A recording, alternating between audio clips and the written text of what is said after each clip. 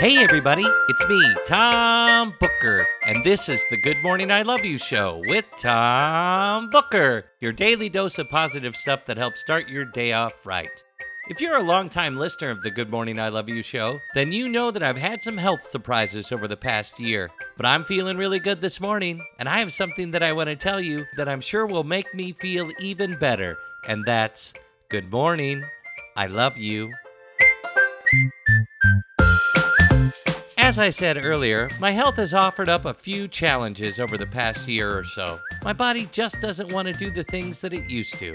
But I try to practice acceptance, because when you get right down to it, if you want to live a calm and peaceful life, you have to accept things as they truly are. That doesn't mean that you have to like what's going on. It just means that you have to accept what's going on. That way you can make a plan to deal with what's going on. And part of my plan to keep me feeling good when my body is feeling bad is to make these little recordings for you every day. So I'm hoping that listening to the Good Morning I Love You show podcast brightens your day, and I'm certain that recording the Good Morning I Love You show podcast brightens my day.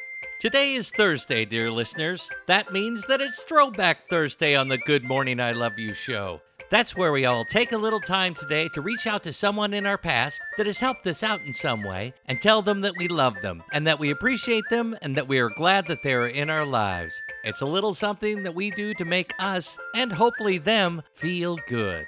Our quote for today is another quote from Brene Brown. The Queen of Quotes once said, "Let go of who you think you're supposed to be and be who you are." There you have it, dear listeners. Now let's go out there and accept the world, our lives, and ourselves as they truly are, and know that we are all perfectly us. But before you go, I have something that I want to tell you, and that's good morning, I love you.